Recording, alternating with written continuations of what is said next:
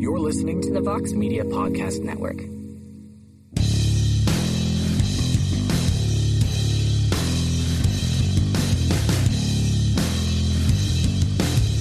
It is Monday, June 17th, 2019, and this is the MMA Hour, everyone. Welcome. My name is Luke Thomas. I am the host of this program. Thank you so much for joining me. I greatly appreciate it. Let's see, fun show planned today. We're going to recap all the action from Bellator 222, the good, the bad, the ugly, and everything in between. To help us do that at 1 o'clock, he was the big winner in the Aaron Pico fight. Adam Borics will be here. Just prior to that, to talk about the news that he is now going to be training with Faraz Zahabi. I found this very interesting. Kevin Lee, UFC lightweight turned welterweight, will be here. Plus, you will be my guest. Not one, two different ways. As always, first with the tweets. When a round of tweets happens with the hashtag #TheMMAHour, keep sending those, please. I always appreciate it when you do. And as well, and in particular today, we're going to have a nice long segment on your calls on the sound off. 844-866-2468. So, and by the way, international callers, the MMA Hour at voxmedia.com. Okay. Hope everyone had a great weekend. Happy Father's Day belatedly to everyone. I had my first Father's Day as a father. Got to tell you, it's pretty fun. At least it was for me. So I want to thank my family for taking care of me. I hope your family took care of you. I hope you guys were thanking all the dads out there. Yeah, let's do some tweets. Let's do a round of them tweets. How about that?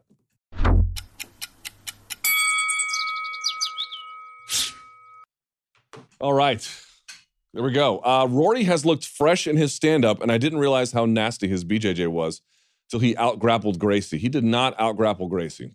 My question, though, is that lead leg. How do you think he does in the Lima rematch, and will he find a way to protect that leg? Let me say this one more time. He did well to nullify some of the grappling of Gracie. He did not in any way out-grapple him. Let me just be very clear about that. Gracie out-grappled him. Not enough to win the fight, but you're asking who's got better jiu-jitsu? Neiman Gracie by a mile. Okay, that lead leg. I don't know, because if you watch the first fight, Lima gave him tons of problems with it, and it's something that he has had a bit of an issue with since. I suspect Lima's going to get after it, man. Next. What's your best advice your dad ever gave you?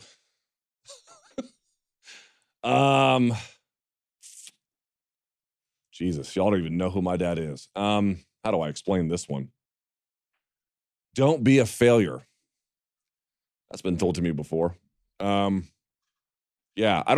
dad's helped me a lot, don't get me wrong, but in terms of like super solid, inspiring, Hallmark card advice, he ain't the guy. Next. What exactly does Horiguchi's win mean for Bellator? It's not great for their champions to lose to other champs. Seems like it would devalue them in terms of skill. Also, since Horiguchi's only obligated to defend once per year, what does that mean for 135 pounds? Number one, you might see your first interim title in Bellator, so keep that in mind. But what does it do for Bellator? Look, Bellator took a risk, but don't you want to see them take a risk? By the way, Horiguchi is still their Bellator champ, so in some ways, they get to own the winner, and I'm using the word own here in quotations, no matter what. I actually kind of like that he's been put in that position, and that these organizations took their risk. And yeah, like you would rather see Caldwell mature into the talent that he is, but they took a risk, and Horiguchi came out on top, and they still get the benefit of calling him the champ and then him defending. If he doesn't defend enough, I suppose that's an issue, but I actually think this is a win for all the parties. More so for Rizin, yes, and more so for Horiguchi, but Bellator comes out of here with a little bit to hang their hat on. Next. Do you think Chael Sonnen will ever be inducted into the UFC Hall of Fame? Depends on the wing. Depends on the wing. He's been around long enough to be part of the pioneer wing, which people don't realize. But I don't know. Probably they'll find a way to get him in one way or the other. Maybe through like the Anderson Silva fight or some other wing, but I suspect they will. Next. How marketable do you think Amanda Nunes and Jessica Andrade are? Felt like UFC could have made a good video package covering both for Pride 2019, but they missed the boat on that one. Outside of Brazil, how well do you think UFC can promote them? I don't know. I mean, look, the UFC has some kind of a odd posture towards Ramzan Kadyrov and his fighters. They've never answered what they for that. They've never explained why Kadyrov was at one of their shows and was he invited? I don't know if he was or he wasn't, or like why you're okay with signing these guys who come from a team with a guy related to these issues. That they sell shirts that say we are all fighters is a glib response to it. So like, how much do they care? I don't know, judging by their actions. But to me, selling t-shirts doesn't tell you a whole lot. Probably could be more with both of them, but probably I think it's a little bit unrealistic to expect either of them to be enormous American stars. So could they do more? Yes, but still have some tempered expectations. Next. Given the questions arising from recent fights in the UFC and Bellator, do you think it would behoove either organization to establish their own in-house development promotion? They kind of already have on the UFC side. The UFC already seems, there you go, to be trending in this way with the new PFIs and some of the other programming. Yeah, UFC, there was this New York Times article where they were like, the UFC is not investing in the future of the sport. I'm like, well, there's plenty of criticisms to make of the UFC. That ain't one of them. They do a lot to promote the next generation where, by the way, Contender Series starts tomorrow, and then Tough, and then what they're building in China and Mexico with the Performance Institutes. Like, yeah, but Bellator is different because Bellator is situated to sign people who would ordinarily be competing on the regional scene and then give them that kind of treatment. But again, I don't think they're best situated for that either. Next. With all the talk about whether Zhang deserves a title shot or not, are people overlooking the actual matchup? I don't really expect Jessica to come home with the belt. Yeah, she's competitive. The question is just whether she's the most deserving of the opportunity. But is Weili Zhang actually competitive? Yes. Yes, she is. One more. And then we have to get to our next guest. How do you think Luke Rockhold and Chris Weidman will do at light heavyweight, and do you think they will be a threat to Jones? I think they'll be better at light heavyweight. Luke Rockhold probably more so, but I don't know who's a threat to Jones, to be honest with you. Okay, do we have our guest? What's the deal, Mr. Segura? All right, we're still trying to get him. All right, we're still trying to find out what's going on here. You know what? In the meantime, the old Coke Zero. Delicioso. Yeah, I actually spoke to, I think I said this on the MMA Beat. I actually spoke to, God, I cannot remember names today. Ray Longo, Jesus. And Ray was definitely in favor of Chris going to 205 if for no other reason than the weight cutting. But I don't want to speak for him, but I detected a feeling that he kind of thought that Chris was very competitive at 185. And that maybe he'll be competitive at 205 too, but that like absent some benefit from the weight cut, there wasn't a ton of other reason to necessarily do it. That might be true, but I also feel like part of changing weight classes is a bit of a branding opportunity, right? Where, how do I explain it? Like, it's a new lease on life. It's good for headlines. You can get the right match. Good at generating attention. If you're doing it on short notice, for example, you can just leap into the rankings a very high level. So like, there's just a lot of reasons why it may make some sense. By the way, also it may not be everything that they need it to be. Like this idea that it's going to solve all the problems. It might not too, right? Like you just don't, well, we'll have to see. I just think that Luke Rockhold, I have a little bit more sense that the 205 move will be beneficial because I think he suffered more from the weight cuts than Chris Weidman did. I don't know that for a fact, but that's my read on things. My read is that Rockhold like uniquely suffered. And then as a consequence, he's benefiting more by the change, by the adjustment. So there you go. What's the word, Danny? All right, they're trying to get him. Don't know what that's all about. Lined that one up a few days ago. We'll see. Okay. All right. Well, I have to tap dance here, I suppose, right? That's the whole idea. Hope everyone had a good Father's Day. I will say, I watched, I thought that the Bellator show, I don't know why they needed to put 6 fights on the main card, but I actually thought it was pretty good. I really liked it. I like the desk that they use. I just don't know they need to go to the desk every time. I would kind of like to see it like intermittently used as opposed to like every single fight you go back to the desk. But I thought that the pace was pretty good. Like it started at 10. I think they were done 12:30 or no, maybe it was closer to 1. Still, it wasn't, the pace was not terrible. And you're like, well, it shouldn't be. It was on DAZN, but some of their Paramount stuff has been like, just takes forever. So I am going to be curious to see what happens with Chael, where he's commentating the show out in London. And he had that big thing on his face. Now, I suppose in a week it'll be much, much lower. But yeah, I didn't see that one coming, the retirement. That was kind of interesting. Anyway, I thought the Juan Archuleta looked good. The Kyoji Horiguchi fight against Darian Caldwell, I was so worried the judges were going to botch that, man. I thought for sure they were going to get that wrong. And they didn't. They didn't. So I was very happy about that. And I like Darian. We had him in studio. Like, if it was a wrestling match, he won, right? He out-wrestled him. Same thing with Pico. Like, Pico out-wrestled Borics. But I don't think he got out of that what he thought he was putting in. And I explained to folks, like, how can these wrestlers think that this is a way to fight? Well, the answer is pretty simple. Like, think about all the effort Caldwell put in to control somebody. Dude, it's hard.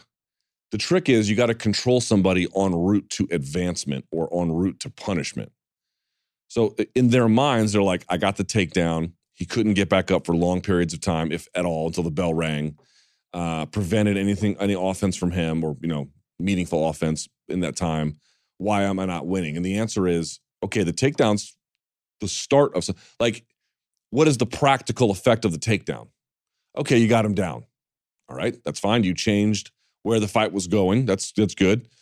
Maybe the takedown itself was a nice hard slam. In this case, no, but okay, I'm thinking about those things. Like, what's the practical effect? The practical effect is you're able to get a person to the mat / cage, and you're able to hold them there. But beyond that, there wasn't a lot of, again, the first round, he had the gift wrap and then the elbow. But after that, there just wasn't a whole lot to it. So they're measuring it by control and effort and the degree of difficulty. And by all those measurements, what Darian Caldwell did was impressive. The problem is, in a fight, it's just a really different consideration than a wrestling match. Going back to the Pico thing, it's like you get two for the takedown, now what? Right? It just puts you in an odd position. So that's what it was. The Pico thing broke my heart a little bit. Obviously, everyone's kind of talked that one to death. The Laredo fight against Larkin Dash, I don't have much to say other than that's about what someone should look like when they're 2-0 on the way to something else. Was fine. Dylan Dennis against Max Humphrey.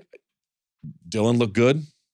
Again, at 2-0, I don't have a whole lot to say about it. He's fighting terribly outmatched opposition, which for now is fine. I'll get an update here.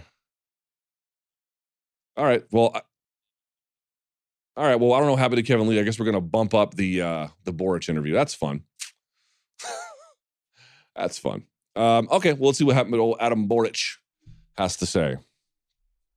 I'd be curious to hear more about this. He looked good, man. Kid looked good. The wrestling, okay, you can't compete with the guy who's had a huge background in wrestling, but everything else, he was very competitive, as you guys saw. Detected openings and took them. How old is this kid, by the way? He's young, right? MMA. He is, let's see. His nickname is the Kid, for crying out loud. 25. 25, he's got 13 wins. Good Lord. That is an impressive amount of work that he has put into this already. Yeah, so we'll get him here in just a minute. Should be good to go. They're firing him up. How are we going to get him on cell? I think we're going to get him on cell, yeah. Sorry about this, folks, but this is what happens in live programming. Shit just falls apart. It just falls apart. I mean, this show has aged me in ways I can't even explain. All right, let's go to him now. This guy had maybe the win of the whole weekend, certainly one of the best ones. Phenomenal performance against Aaron Pico. Certainly grabbed my attention. Let's go to him now. He's on the phone. The one and only Adam Borics. Hi, Adam. How are you? Hey, man. I'm good. You? I'm doing quite well. Well, first of all, congratulations on the win. Let me just ask you this. Did that go about like you thought it would? Yeah. Okay. What were you expecting? Say again? Sorry. I didn't hear you. What were you expecting? Man, I told everybody I'm a finisher, and I finished him, so it was my plan. No. From Aaron Pico, what were you expecting from him? Oh, I know it. He will try to wrestling with me because he's a really good wrestler. He's a world champion. So I know it, and he's a little bit shorter than me, and maybe it was a good plan, but. Everybody just thought I am good on striking, but I am good on the ground. I was prepared for that. I know it. He will take me down, but I was prepared for that. How physically strong was Aaron Pico? I can tell you. I think I am one of the strongest guy in 145 in the world, but he was strong. He was tough. When we were on the ground, I felt I am stronger. Not done too much, but a little bit I was stronger. And when he took me down, I just saved my energy because I heard him. He was breathing so hard and he was squeezing. My legs are crazy, and I know it. He can be like this, like 3 minutes, 3 rounds. Okay, so let's talk about the flying knee at the end. Now, you've done that before. It's something you're very good at. Why did you throw it? What did you see that made you decide, okay, I'm going to throw the flying knee? In the second ride, I just feel like, okay, just save my energy, and when I get up, I will throw some kicks, and when he tried to take me down, I will throw the flying knee. Maybe, I don't know, you saw or not, my last flying knee knockout in Hungary, in Bellator, at the last year, it was the same. So I really like that, when against the wrestlers, the flying knee, I have been just waiting for the moment when, he was shoot me again. Yeah, you did it in your fight against Teodor Nikolov, I believe, right? At Bellator 196? Right. All right, so you had said, I believe, after the fight that you think he might be better at 135 pounds. Why is that? Because I think he is a little bit short, and maybe he is in 135. He can beat everybody because he was really, really strong, and I think maybe he can cut more. Like, I usually cut like 20 pounds, and maybe he didn't do that, or maybe we just cut, I don't know, maybe 15 or 10 pounds. When he accepted the fight, when they made it, right? Were you thinking that he was that people were not taking you seriously enough? Yeah, I think so. That maybe everybody was a little bit underrated me, and I was a little bit upset because everybody was just talking about him, and everybody was just like, "Oh, Pico will finish Adam like this and like this." So but it's okay. I know it already, and my team we know it. I am gonna finish him. Now, you ended up with Henry Hooft, right? Yeah, right. How did that happen? Head coach. How did that happen? It was crazy story. 2017, my friend called me. Hey, I will fly to Florida in the next week, and he said me, hey, come with me. And I said, oh, bro, I didn't have enough money, and that time I had a contract with a UFC, and I said like, oh, I don't want to go there because usually just somebody going from Europe to train in a States. Usually you can train only with just amateur guys the first time, and after I don't know, my friends in the US helped me. so they make it. I could train at Henry, and after with the professional team, and so I spent 3 weeks over there, and they said, "Hey man, you have to come back and become a world champion." And after I meet with my managers, so it was the first time when we meet in the US, and they said they will help me. So without these 2 managers, I can be here like now. Well, Do you understand me? Sorry. Yeah, no, listen, your English is great. Don't worry about it. It's interesting. So, since you've been with them, how much better have you gotten? Oh man, it's like, I don't know, 100%. I don't know. It's like double or triple. I improved a lot. So I was like just a simple striker, but I wasn't good in MMA. So I mean, my MMA skill set now it's ready for everybody, because I train with the best team in the world, in the Harnax 365, with the best coaches in the world, Greg Jones, Kami Barzini, Henry Hooft. So I can improve every day, and still I can improve every day. So when I will go back to Florida, I will just keep doing the same shit. You know what I noticed in the fight? We had just talked about it on the show. Aaron has very good takedowns, but once he got you down, your ability to get back up, to resist control, it was very good, really good. Yeah. I was so relaxed that, I just didn't want to lose my position, just leave full, because if I just lay down, he can use some ground and pound. And I was like, okay, just be on the top, don't lose the wrist control and everything. Just keep relaxed and get up just slowly. And I didn't want to go like crazy scramble, lose my whole energy. I was just so calm, and I just do the get up.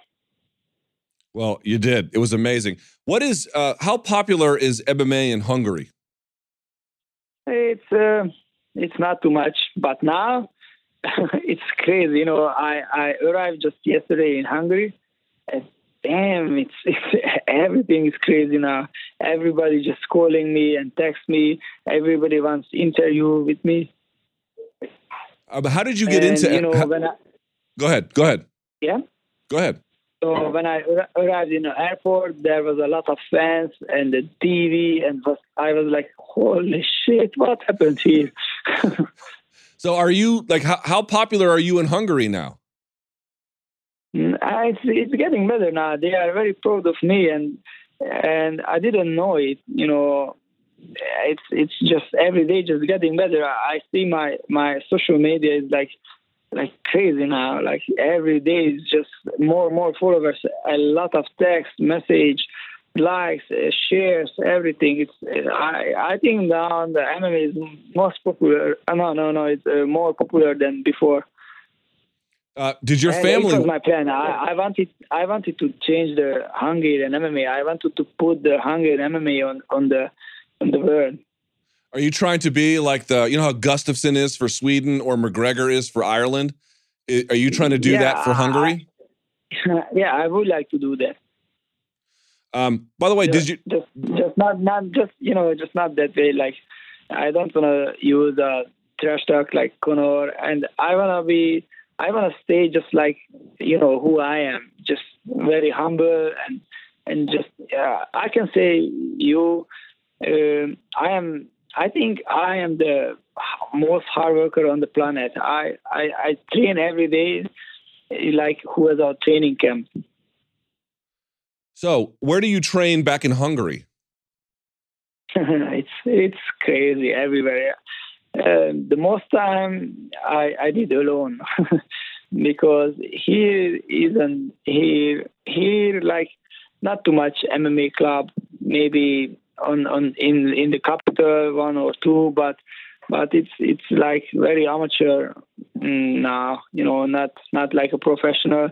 when I leave at home, usually in the morning session was like just running, lifting, bag work, and at the night I went some Thai boxing and MMA and Kampu and some wrestling.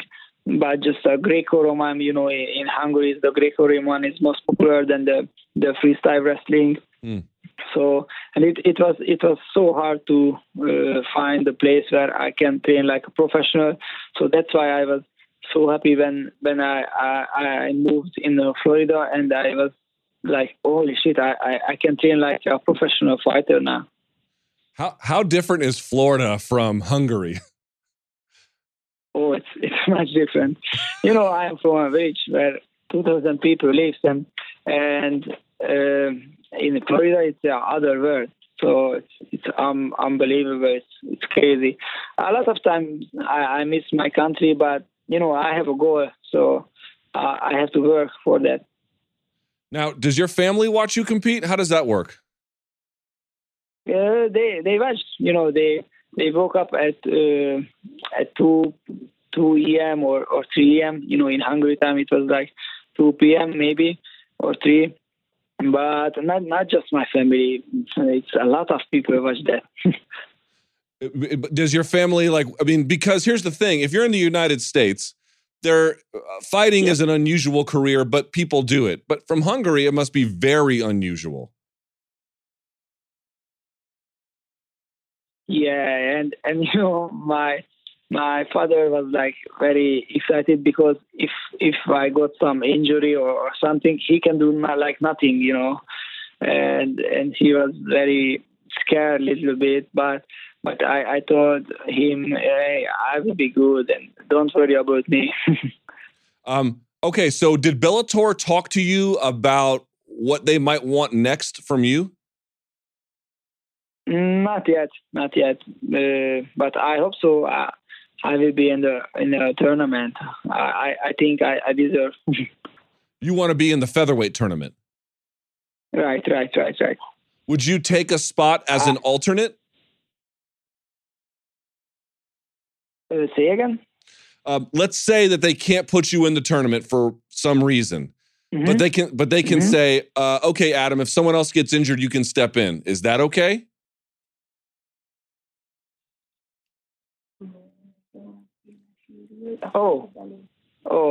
I know. I want to know it before, So I want to know it like 2 or 3 months before. I want to prepare like 100%. So I think I deserve that. They have to told me I need the time prepare like a good camp, because it's gonna be maybe every fight 5 rounds or something like this. Besides Patricio Pitbull, who is the featherweight champ, and maybe even including him, do you consider where do you think you belong among the best featherweights in Bellator? I don't know. I think I never thinking about who will be my next opponent. Maybe he's good for me or not. I am always focused on my next opponent, and I just prepare. I will beat him. So we have a lot of good fighters in my division, like A.G. McKee, Pat Curran, Patricio Pitbull, and a lot of more guys. But I think so. Nobody works harder than me. So I will be confident. Let me ask you a couple more questions about Aaron, if I can, for just a second. Some people here are saying, his career will never recover. It's done. Do you believe that? Mm-hmm. I don't think so, man. He's such a good guy and very talented, very technical. And people forget, but he was a wrestling world champion, and not too many people can say that about himself. And I really respect that. And he has a boxing golden gloves, and he looks very nice guy, and I just read about him. He's a hard worker too, and he's so motivation.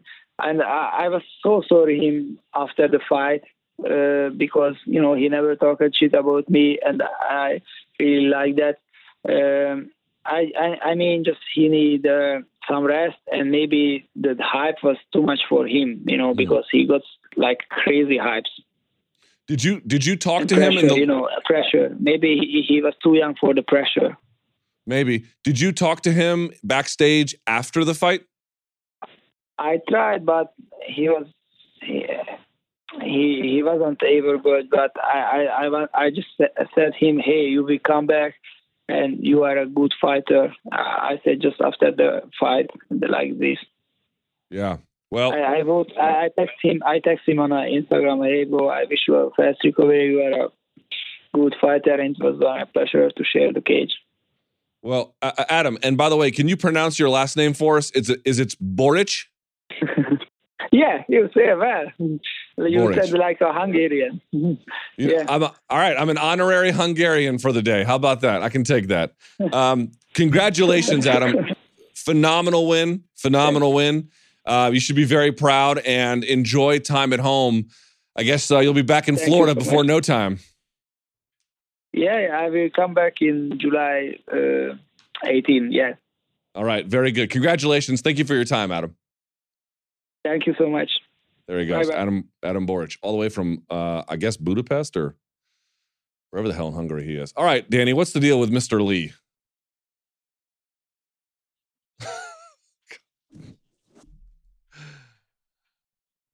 All right, so let's do this.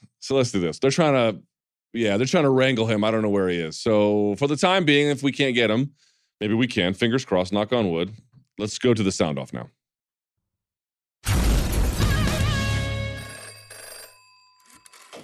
All right.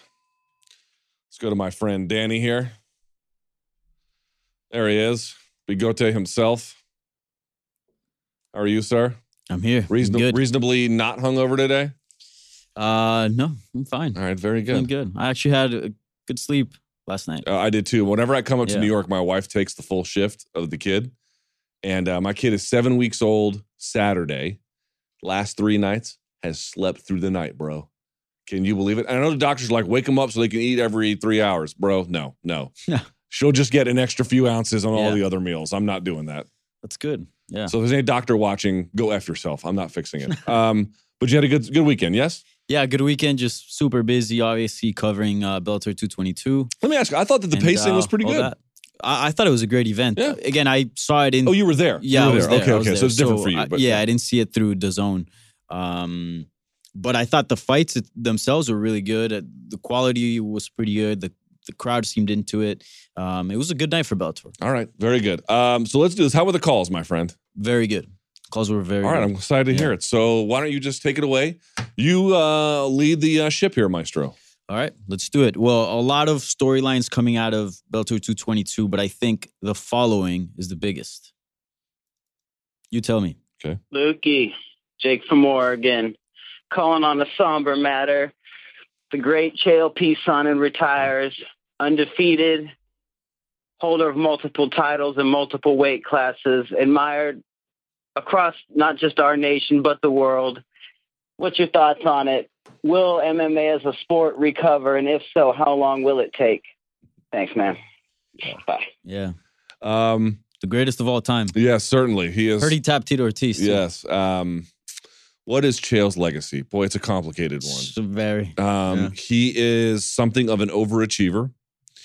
He is a guy, I think the way I think about him, Danny, I don't know about you, I think of him as somebody who maximized every opportunity imaginable with every tool in the tool shed, whether that was timing, whether that was his outright ability, whether that was his ability to sell a fight and promote and become a certain kind of character. I think you have to include the fact that also through performance-enhancing drugs. So some of these are by illicit, some of these are by illicit means, but either way, in the end, he ended up being incredibly adored Although for a time he was not. Folks, I remember a time in MMA when he was very polarizing, but not so much the case anymore. But to me, that's who he is. He is a guy that tried to find every rung on the ladder to get to the top. And I don't think he got quite as far as he wanted to. But all you can ever ask is that somebody just wrings the sponge dry. And he did. Yeah. I think his legacy is that you can be a very, very successful fighter, one of the most successful fighters in MMA without earning a title, without earning a world title. I think that's interesting. I think he that's cold comfort for them though. He's been the main event of every card he's fought in for the last, or at least, one top for this two, yeah. top two, or at least co-main event, but definitely like one of the bigger fights on the card. He always fought the best. If you just go down his resume, it's ridiculous the competition that he fought. He never got a step down in competition, never refused to fight. And he became a star in the sport. And I think, he did all that without ever holding a title. And I think that's important. I think, your brand, the way you present yourself, the way you carry yourself, it can take you pretty far in this sport. You don't necessarily need the title to be successful. People always talk about Vitor as the poster child for TRT and then what subsequently happened. Here's my theory on this, because this is true. And I'm not going to go on some rant, so just hear me out for a second. I'm just trying to make an honest point. The entire history of anti-doping is tied to media backlash and hysteria in terms of the growth of organizations and the development of ideas. So like WADA came out when there was a pushback. All kinds of international organizations were created when the media piled on some kind of scandal. Anyway, TRT was our scandal. And it was when there was pushback to it that UFC decided to go with USADA. A big part of that is what Sonnen did, where these guys were like, I need this to compete. I need this to live. I need this for health. And, let's be honest, everyone was kind of wink, wink, nudge, nudge. They didn't really need it, but they were claiming that they needed it. Anyway, a big part of the reason why we have USADA, it's not strictly, of course, Sonnen's issue. There's all kinds of guys using it. But I would actually argue he was a pretty big reason in terms of media visibility for why the media turned on it. And then we now have our current situation. So yeah. He was also one of the very few people that have managed to turn their career around from that type of situation and deal with the backlash from the media, backlash from the fans, because, when was the last time you, like, these kind of things got brought up as far as, like, failing drug tests and whatnot in his career? Like, I feel like that kind of got put in. Let me tell you something. Every other MMA fighter who's failed a drug test, virtually, and I could name them, they get real bitter when you bring it up. Chael was open and honest about it, always, and I think the fans were like, "Okay, we forgive you." Exactly. There's a bunch of other jabronis right now who I could name. I've mentioned them before about failing drug tests, and then I've had a couple of them confront me about it. I'm like, "What do you want me to do? You want me to not mention the fact that there's a fact of your existence that you failed drug?" I'm as sympathetic as anybody about you failing a drug test, and you want to get in my grill about it. Okay, Chael was so upfront about it is that you didn't even need to ask him about it. He'd bring it up himself, and he was always very honest as far as, that matter went. And I feel like, that's part of why it never got really brought up again, because he answered all the questions. Once you do that, then what else is there to, bring up? Last thing I'll say about this, I would love to know what Anderson Silva and John Jones think about him. Yeah. I would love to know. Not that their version is the correct version or that our version is the correct version, but I would like to hear theirs, because the MMA media is kind of like, oh, Uncle Chael, elder statesman. That's fine. I don't really have a problem with it, but they might have a different one. I don't know. I'd like to hear it. Yeah. I also wonder how much success, is attributed to the backlash, because like John Jones is a champion right now. Let's say Chael Sonnen would have been destroying everybody and just ruled over Bellator. I wonder if these things would have came up again. Or is it because he had a couple setbacks and maybe people kind of, I don't know, discarded. I don't know. I just remember when he got fired from Fox Sports when all the tests came back positive. Yeah. And to look at him now, it's like, what an incredible image rehabilitation. He's at ESPN. Yeah. It's unbelievable. So, all right, there you go. All right, let's talk about one of the major title fights that went down at Bellator 222. This is Joe out of South Florida. Regarding Rory McDonald, do we think that the fight against John Fitch, he was just having a bad mental night, bad camp, because he looked pretty good against the immigration? What are your thoughts? Let me know, guys. You go first, Danny. You know, I think you were very skeptic of Rory McDonald entering this fight. You're very skeptical of where he was at mentally. Because still am, by the way. Yeah, but I mean, me watching that fight, that looked like a world-class fighter out there. And even Gracie, undefeated, the dude's no joke. And it was one thing if, you know, Rory McDonald managed to stuff his takedowns and then it was just a stand-up battle and he won there. You go, okay, well, we know that Gracie, although a very complete fighter, that's not where he shines best. But Gracie took him to the ground, mounted him at one point, and Roy was able to fight that off. He got dragged into the deep waters. He got dragged into literally the worst position you can be with a Gracie. That is mounted. And he survived. Back, yeah. Yeah. Well, I think he did have his back at one point. Yeah. Did he have both hooks? Times. Can't remember. I think at one point he did. Okay. Yeah. And he was able to fight off. And look, he's not the same Rory McDonald in the sense of like, he's this angry guy that's out there to, you know, sort of like this beast. But the one we have now is still pretty darn good, man. Yep. World-class fighter. And I don't think By the way, I needs the predicted rage him to win, just so everyone yeah. knows. Like, I asked to make a pick, I picked him. It wasn't like I thought he wasn't going to win. Yeah. I don't think he needs the rage to be as good as he can be. Let me see how that goes against Douglas Lima the second time. Yeah. That's going to be the true test. So I'll say this. You're right. Against most opposition, I'll dial back a little bit of my skepticism because he definitely looked like a guy in command, didn't panic, worked. You could see him working through solutions. Wanted to win. Yep, wanting to win. All great signs. But there wasn't a lot of physical damage that he took. And that's been the one thing I've been wondering about in the Mousasi fight, and more in particular the Stephen Thompson and then really the Lawler fight. What happens if Douglas Lima puts it on him, physically puts it on him? Yeah. Will he then have the will to continue back?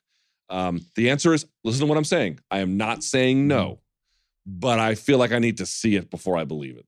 So you're saying no? No.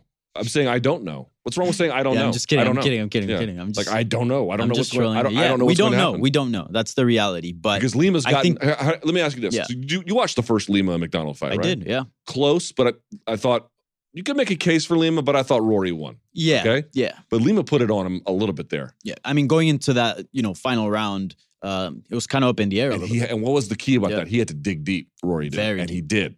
Credit to him. But I think Lima's gotten better since then. He has. So now it's an interesting question. Very interesting, yeah. I guess we'll wait and see what happens, but nonetheless, I do think this is a hurdle that he passed. I feel like... Sure. Yes, I agree with that. I'm a lot more confident in him entering a fight now than before. He's not frail, and he's not fragile. He's tough as nails and smart and still obviously very good. I just want to see what happens when somebody physically puts it on him. Can he rally like he did in other occasions? That's what I want to see. That's it. We'll find out. But he looked good. You're right. Yeah. All right. Let's talk about the other title fight that went down on that card. Hey, Luke. Hey, Danny. Hope you're doing well. My name is Nick. I'm recording this in Gothenburg, Sweden. Big fan of the show. And I just want to know your opinion on two statements regarding the Bellator fight between Kyoji Horiguchi and Darian Caldwell. I couldn't help to think that it wasn't so much Horiguchi who won the fight, even though I feel he's the rightful winner. It was more Caldwell who lost the fight. That's interesting. I felt he was doing quite well on the feet, and just holding Horiguchi down didn't really do him any favors. Is that fair to say, or am I seeing this the wrong way? And the second statement is, does this win make Horiguchi the greatest Japanese fighter of all time? Love to hear an answer to those two statements. Have a great day, guys. Bye. I feel like this guy works at NPR or something. Yeah. That voice, man. Coming to you live from our WAMU 88.5 stations. I would say, second question, he's pretty clearly the best Japanese fighter of all time. Now, I don't think he's the most important or celebrated. That would clearly belong to... He's got 2 belts. Right. So that would clearly... Easy. Well, yeah, but I'm saying like how do you weigh a Hidehiko Yoshida, a gold medalist from judo, like these incredibly important people who also fought in Pride, or Kazushi Sakuraba, who, was part of the Kekutogi boom and all that kind of stuff. Like there's a lot of different pieces there. I mean, Sakuraba was a superstar. Kid Yamamoto was a superstar. For people who don't know, imagine Hulk Hogan in his prime in terms of popularity, and imagine that dude also fought MMA. That's what Kazushi Sakuraba is. We're not talking about greatest where those kind of things are. Correct. We're talking about best Japanese. Yeah, he's the best. Mm-hmm. Yeah, I think so. The best. I mean, Dude, think about it. For a time, He's still got plenty of life left. Dude, I mean, are you kidding me? Yeah. These guys at American Top Team, they're like, you don't even understand how good this guy is. Dude, Yeah. he's fast and he's smart. He makes quick. Like, it's one thing to be physically quick, and it's another one to make quick decisions that your body can act on. He's clever. Clever. Did he look tired in the 5th round? Even a little bit. Nope. Nothing. And I think it's big that he's coming up from flyweight because there was a clear size advantage between him and Darren Caldwell. And I feel like that's, not having to kill his body to 135 definitely attributes to his cardio. Yeah, I agree with that, certainly. In any event, so he's definitely the best one. In terms of like Caldwell losing the fight, yeah, man, like I talked about, I wonder how you felt. Like, I think what Caldwell was telling himself was, well, Kyoji's not doing anything while I'm down there and I'm the one who put him there. Yeah. So in the end, that has to count for something. But practically, it does count for something. Just not enough. Not enough. And honestly, I got to say this about Darren Caldwell. I really like the guy. If you ever watched him wrestle in college, he was just a phenom. I'm not seeing enough development in his game, man. I need to see another step up in the striking. I need to see another step up in the guard passing and in the ground and pound. Ground and pound, yeah. It's just not enough. Yeah. Yeah, that was a weird fight. I was watching it. I was also, tweeting, and I was doing a few other things for work. So I wasn't catching, I wasn't just solely focused on the fight. And I think I tweeted something from the MMA fighting account like, I think Horiguchi needs a finish here entering this last round. Did you get torched? Oh yeah, 100%. Okay. Yeah. But looking back now, like it was clear who was in control. Caldwell was dictating where the fight was at, but Horiguchi was the one that was always on attack. And I think ultimately that's what won him the fight. And yeah, I think with Caldwell, he was in positions to win the fight. He just, for example, just stood there and, not stood there, but just kind of just controlled them and held them there and just took elbows and punches. Yeah, I don't know. I don't know. I think, some things that get interesting as far as like the grappling, like sure. But like the ground and pound was there. I don't know why he just didn't activate it. It'd be a good question to ask. It's hard to control and to throw at the same time. It takes a master. But he had him pinned. Like his legs were pinned. I felt like he was in a pretty good position. If his back is up against the fence, it's going to be hard to do. Yeah. It's going to be very hard to, at least meaningful ground and pound. But watching that fight, weren't you glad a little bit? And I'm not saying I'm glad that Darren lost, but I'm glad that the judges saw the fight the way they saw it. For sure.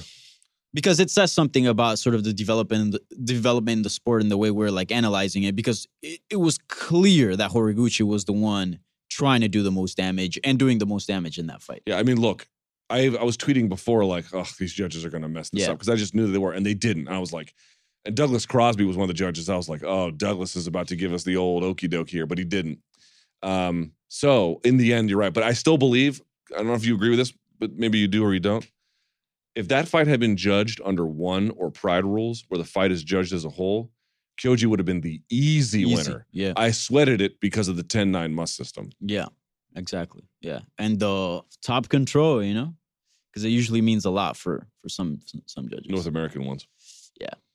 All right, well, let's discuss Aaron Pico's loss against Adam Borics. All right, let's hear it. That was a weird one, man. Hey, Luke and Danny. This is Anna from Queens. There were a lot of awesome Bellator fights Friday night, but I have to ask about Aaron Pico. Scott Coker said he's not giving up on Pico. I was just wondering what you think is actually next for him. All right, thanks, guys. Love the show. Bye.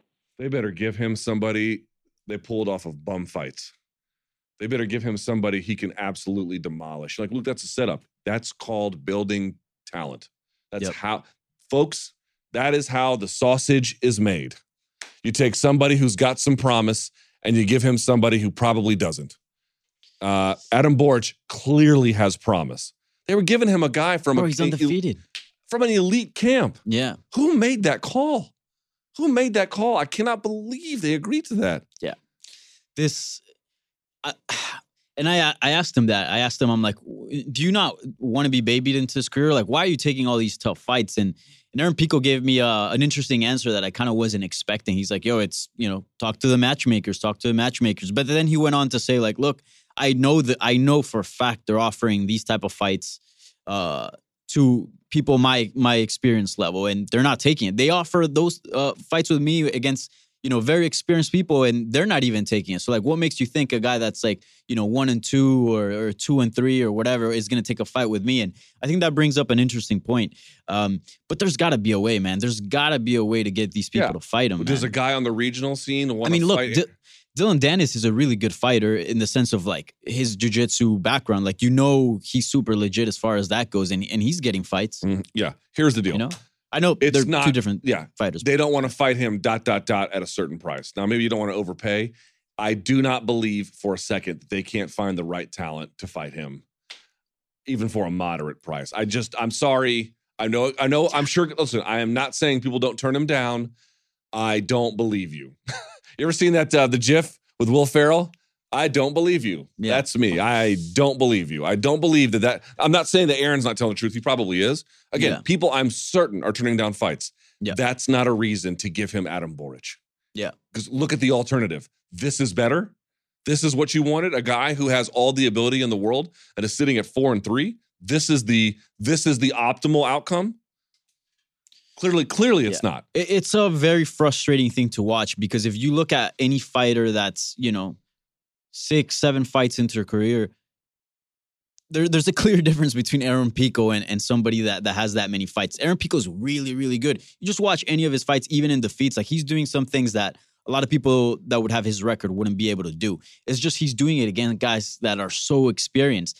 Like what Adam Borics did, that flying knee, a guy that's 5 fights in is not going to be able to do that. You know what I'm saying?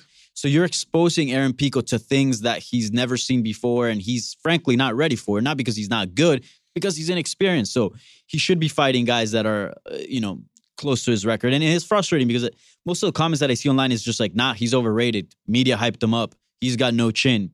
He's not what you thought. Media did hype him up. Yeah, of course, but for a reason. I mean, look at his record. Look at what he did to Leandro Higo. You know what I'm saying?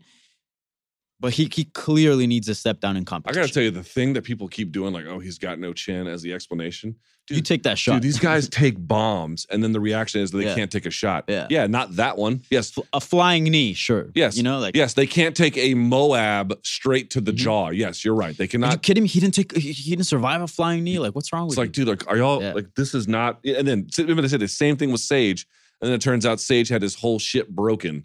And they were like, oh, right. Like, maybe that's not there. Yeah, dude. It was kind of a hard punch, yeah. Well, then even I went back and I watched the Corrales fight just to make sure. Dude, he was standing there trading, and Corrales was going to the right side, and Pico wasn't addressing it at all, and I don't even think noticed it was coming. If you take a shot that you don't see coming, it's going to hurt in a really bad way. Yeah. Am I saying he's got the world's best chin? Maybe not that necessarily. But like, by no means a weak chin. Right, yeah. But is this the reason why he's losing? Because he just can't take any... I've seen guys who can't take punishment. It's very different. It's very different. I don't mean to besmirch him, but one of the guys who was like this was a guy by the name of Jonathan Goulet. Jonathan Goulet was a French-Canadian UFC fighter for a time. Some of the very talented, talented martial artist. The ability to take a shot was not one of his better things. And yes, is he Nogueira? Is Aaron Pico Nogueira? Okay, he's not Nogueira. But this idea, like, well, he just can't get it right. Again, I don't believe you. I don't believe you. Yeah. Yeah, it's a very frustrating situation. I would like to see him take some time off, stay at Jackson Wings, because I did see a difference in game planning. Sure. I feel like strategy-wise, he came in there, he was fighting a lot smarter. Still, there's another level to this. But yeah. The metagame thing, where he's just doing the same thing over and over again. He needs to, like, make people react and think and get confused. You know who's really good at that? Corey Sandhagen. Corey Sandhagen is extremely good about making you look this way and then the shot comes this way. He's very, very gifted at that. Yeah, for sure. Well, let's talk about his opponent. I feel like most of the talk leaving that matchup was about Aaron Pico, but let's not forget the winner, the guy who we just had on the show. Hi, this is Mark Bolabash calling from Budapest. Bellator 222 saw Aaron Pico matched up against Adam Borics with a lead-up that shunned the Hungarian almost completely, and actually Aaron Pico as well. Honestly, what's your take on Boric's ability and about the height he can ascend to in his division? Was his win a fluke, or how you thought it would go? Thanks again for doing a great job, and come visit Budapest someday. Yeah, for sure. Buy me a ticket, homie. Okay. First of all, that guy had to be a pro broadcaster, right? Yeah, that quality. That was ridiculous. Good quality, yeah. It's probably better quality than our show. It certainly is. Okay, so was his win a fluke? Absolutely not. I just went through and showed you, like, every small hole that Pico was leaving, it wasn't like, oh, you're like, well, Pico didn't control enough, so therefore Borics got out. You have to recognize the opening, and then you have to recognize what to do about it. If you think, like, for example, if I took someone off the street and I had a blue or a purple belt control them, that blue and the purple belt is not going to have the same kind of control as, let's say, the recent UFC signee, Rodolfo Vieira. They're going to miss things. They're not going to have as tight control. Is that person off the street going to know what to do? They're just going to sit there and get destroyed by some purple belt. They're going to get mounted and then choked out or whatever, arm broken. Right? But that doesn't mean you had the exact same level of control. There was a dip there. So my point being is, yes, there might have been some pieces to Pico's game missing in the application, but Borics recognized all of them and reacted to all of them. Now, had there been someone like Khabib on top of him, maybe it would have been a bit of a different story. But I thought he actually looked really good. And again, he's had multiple flying knee KOs at this point. So that's not an accident either. He's good. Very good, yeah. And and he's only 25, man. And he's at a great camp. I think he could be like something big for Bellator in the next couple of years. 25 years old is nothing. Nothing. Healthy, Oh, man. And I wonder how big it can be. Have you ever been to Budapest? Never. Very good things. Budapest. I've heard it's nice. I've heard it's really nice. Their democracy's having a little trouble with old Viktor Orban. But yeah, no, I there's nothing fluky about it. Now, how good is he relative to the top of that division? I don't know. I would love to see him in the tournament. I think it'd be great if he was there. Yeah, that'd be pretty sick. He's also pretty big. Like if you saw him in person, compared to Pico, he was a lot bigger. I was like, Jesus Christ. Pico is how big would you say for 145 on the small side? It was weird because we're about like the same size as far as like, obviously he's a lot more muscular than I am. But he is. In case you didn't know, I find that very surprising. As far as like body frame, like we're about the same height. That was sort of like the same size in that regard. And when I talked to him, he seemed a little parched. He was having trouble with the weight cut. So Borics? I don't know. No. Pico. Oh, Pico. Yeah. So it was kind of weird because it's like, I feel like you should be making this kind of not comfortably, but Right. Borics was cutting 20 pounds, he said. Yeah. Borics seemed like the fresher fighter, but, I don't know. It was weird. All right. Want to do a couple more of these? Yeah. Yeah, let's do it. So something interesting that came out of that whole fight week was, first of all, just the cross promotion in general, and then Scott Coker had a few things to say. So let's discuss that. Hey, Luke, Danny, Nino from Washington Township, New Jersey. How you doing? I had a question here for you. So recently, Scott Coker has come out in an interview and said that he wouldn't be opposed to a Bellator versus UFC event. Yeah, it's a nothing headline. I was just wondering who would be your top pick for a main event? What would be the most interesting fight, and your guys' opinion, for a Bellator fighter and a UFC fighter? Thank you. Love your show. Want to know what you think about this. All right. By the way. Yep. Scott Coker being like, yeah, I would love to do it. Let's do it. Yeah. It's sort of like me being like, yeah, I would love to win the lottery. You know what I mean? Like, you know what I mean? I'd love to be a movie star. I'd like to do a lot of things. It's just not going to happen. So you never know.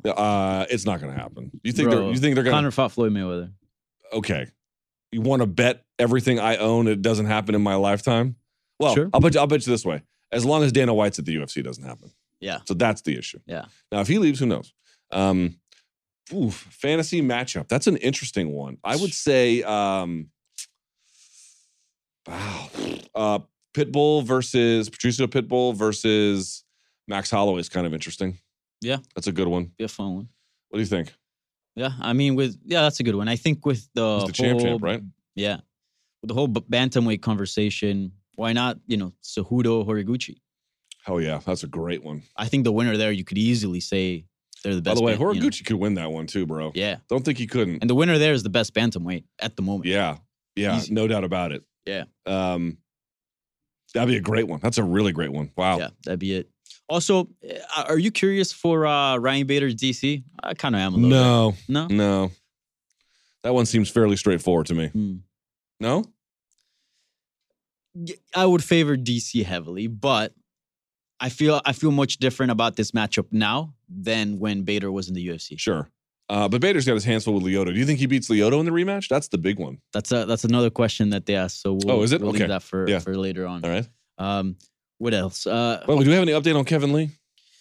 He hasn't replied, which Sweet. is usually he's great with with getting back to people, but I don't know. He hasn't gone back to me. So I guess let's just give it a few more minutes and see what's up. All right, that's fun. Yeah. Sick start to my Monday, brah. What can you do? Bro, I've been in this business since 2006. Yeah. You know what I'm saying? Look at me now. I got a studio show. How much bigger does my career need to get before this doesn't happen? You know what I'm saying? Like, because it always happens at every level. And look, there could be some kind of miscommunications. I'm sure it's totally innocuous. I love Kevin Lee.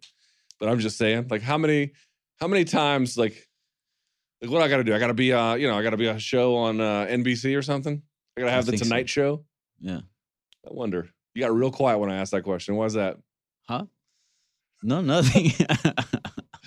Why can't we ask these questions out? Why can't we ask these questions out loud? It's a weird thing. I don't know why. It's like herding cats with these fighters, man. Yeah, it's weird. And I mean, Kevin, as I said, like Kevin's never flaky or anything like that. Like it's weird. Kevin's great. I'm sure it's some kind of misunderstanding. I'm just saying I just keep wondering how I escalate through the levels, and that aspect of trying to get fighters on your show never changes. It never changes. So it's just a fact of existence. All right, let's do some more calls. All right. Speaking of Cejudo and the bantamweight division, this was a bit of an interesting question. For me, it's an easy answer, but I don't know if you feel any different. So here goes. Hey, Luke. This is D-Money from South Riding, Virginia, D-Money. Chantilly. I just wanted to know your opinion on who had a better win streak, Henry Cejudo or Dustin Poirier. I don't really have a take, but let me know your thoughts. I'd say Dustin Poirier. Yeah. But that's a tough one. Really? By the way, he's from Chantilly. Old Drab Tilly. People know about Drab Tilly in D.C. God. All right, so look. I don't think it's that Moraes win. Question. That Moraes win is unbelievable, and it's probably better than any of the wins that Dustin has. But he asked about the win streak. Yep. So the DJ fight, you can make a case he didn't lose. Mm-hmm. The Cejudo, or he lost. Sorry, that he lost. Yeah. Because I know a lot of people think DJ won. Yeah, it was close. Then you have the one against TJ, which was impressive, but short, so it's hard exactly what to know. So those two is interesting. The Moraes fight is just like the most legit. Again, I don't think Dustin has one as legit as that. But in beating Pettis and then stopping him and then stopping Gaethje and then Alvarez and then now this with Holloway, to me that's a better 4-fight body of work, to be honest. Yep, I agree. I think if you look at individual fights, like dude, beating Demetrius Johnson, especially at that moment in his career, that was big. You know, beating TJ Dillashaw is big. But if you actually, string those together, because Cejudo also has, and I'm not trying to be like disparaging, but Cejudo also has wins over Sergio Pettis, who's a very good fighter, Wilson Hayes, who's a very good fighter. But I mean, Dustin Poirier, you just go down the line and it's just studs, back to back. So for me, it's Dustin Poirier. But I will say that Cejudo win over Moraes, it's big. That is so goddamn impressive. Yeah. So impressive. A weight class above, too. It's ridiculous. Poirier is staying out. We'll see what happens. But yeah, I know what you mean. But to beat Moraes the way he did, that was extremely impressive. Extremely impressive. So that one win is better, but everything else, I don't know. Yeah, for sure. Next. All right, well, you brought it up, so Bader Machida. Let's see what's up. Hey, Luke and Danny. This is Jordan the Jank calling from Gainesville, Florida. It's been a while since I've called. Hope you guys are doing well. My question is, how do you guys feel about Machida against Bader? Is it a wash? I personally feel like it's just not a good matchup kind of at all, I feel like, for Lyoto, and he is one of my absolute favorite fighters. It's not easy to say this. I'm just trying to be honest about it. How do you guys feel? Thanks, guys. Do you understand what he means by that? Lyoto knocked him out in the first one. Yeah, I know, but he feels like Lyoto is older now, and Bader's much better. We've seen him lose before, after that Bader fight. I'll tell you right now. So he lost to Phil Davis. He lost to Chris Weidman. Then he had that bad losing streak of Rockhold, Yoel Romero, Derek Brunson. Mm-hmm. And then since he hasn't lost. So I do feel like when Bader fought Machida, that might have been prime Machida. Yeah, look, I'd probably favor Bader at this point, but Machida's still pretty crafty. He's pretty smart. He's preserved himself. Against Sonnen, he looked really good. I don't know if it came across to you the same way on TV or the Zone, the streaming app. In what way? But I feel like he looked better than that was his best performance in like the last 3-4 years. Like he was quick. I mean, maybe it's something about the opponent as well, but he looked really good, man. Machida's far from washed. I thought he looked great. I think Bader's a different cookie than Chael. Of course. Obviously, he can wrestle, but for folks who didn't pay attention, since that Rashad fight, Bader has showed incredible striking. Remember, he didn't take a single punch in the entire heavyweight Grand Prix. I mean, it's ridiculous what he can do, but he can still wrestle as well. Yep. And I think he's physically stronger than Machida. So it's an interesting matchup, but like, I don't have existential dread or something for Machida's chances. I think Machida can pull it off. Why not? Yeah, I just probably favor Bader. Yeah. But do you think Bader's going to go in there and just mop the floor with him? Like, maybe. I mean, again, maybe he does. Maybe. That's not like I don't know. It's not like Dylan Dance versus Max Humphrey, where you're like, how much punishment is Max going to take before they call it a day? Yeah. I don't quite see it like that. No, not at all. I think it's pretty competitive, and it wouldn't surprise me at all if Lotto picks up a win there. But I'd favor Bader slightly. But look, Machida's very elusive. Dude, those flying knees against Sonnen. Mm-hmm. When have we seen him throw flying knees like that in his career? I don't remember. I'm sure he has. I can't. Really? I don't remember. Yeah, I felt like that was a bit of a new tool. By the way, there's this name. If I don't mention it on air, I'm going to lose my goddamn mind. It's the guy I talked about who was from Marcelo Garcia's, who's so nice, from BJJ Fanatics. Do you know who I'm talking about? God, what is his name? Mateus Dinsin? Is it that guy? No, not Mateus Diniz. God. Diniz? Bernardo Faria. That's the guy. Bernardo Faria. Oh, my Lord. Yeah. He one time showed me how to do shoulder pressure maybe 5 years ago. It's deadly, man. Bro, I thought my jaw was going to go shooting out of my face. It was so painful. Yeah. And he looked at me. You guys don't know Bernardo Faria. He's bald. He's a multiple-time black belt world champion. He always smiles. He never stops smiling. And he looked at me after my jaw seriously hurt. I was in tremendous pain. And he lets go. And I was like, that was really bad. He's like, yeah, man, if it doesn't hurt, you're not doing it right. And just kept on smiling. Like he was so happy about it. So that's when I talk about like, you got to control Bamas like that, There you go. Sorry. Bernardo Faria. But hey, I'm all in for Machida Bader. By the way, what weight class would you rather have Machida fight for the belt in? Middleweight or light heavy? Do you have a preference? Well, I guess if he's fighting Bader, he's fighting. I'm more intrigued in Machida Bader than Machida. Yeah, I guess light heavy, but I guess light heavy. Yeah. And then Mousasi has a title fight this coming weekend against Rafael Lovato, right? Yeah, so that's gonna be a good one too. All right, let's do one more, and then I guess if Kevin Lee's not here, we can just go and commit ritual suicide. All right, sounds like a plan. Yep. All right, I'll let you pick. Let's see. We got. What do you think is the most useful, successful martial art in MMA? What happens if Poirier wins? Home Nunes breakdown. Let's do Poirier. All right. Hi, this is David from Tampa. I was wondering if, in an alternate universe, if Dustin Poirier beats Khabib, do you think Conor tries to fight Dustin or still goes after Khabib? So here's my thought on that. First of all, no alternate universe. I think the odds are not in favor of Poirier, but I think he could potentially pull it off. Bro, anybody who thinks that Poirier has no chance to win, you're crazy. Again, Khabib is your rightful favorite. Fine. Yes. I very much take seriously Dustin Poirier's ability. He's a threat. You'd be foolish not to. So I think that Khabib gets an immediate rematch. He'd be losing his title. He'd be losing his title in the first defeat of his career. There's no way they don't run that back. And really? And here's the thing. You don't think Conor can sneak in there and then Conor might like his chances against Poirier, keeping in mind that he has a win over him. And then if he does win, then you can potentially get Poirier Khabib 2 or McGregor Khabib 2. I have a feeling that if Dustin wins, it's not going to be one of those things where he stops all the takedowns and then just knuckles him into the dirt. Yeah. I have a feeling that it's going to be back and forth with Khabib controlling him and getting into advantageous spots and really hurting Dustin finding a way to hang on and then rocking him, and this going on for round after round, in which case either guy would be able to claim, oh, with a few adjustments, I can go and win this, versus let's just say Dustin went in there and just obliterated him, like made him look like an amateur.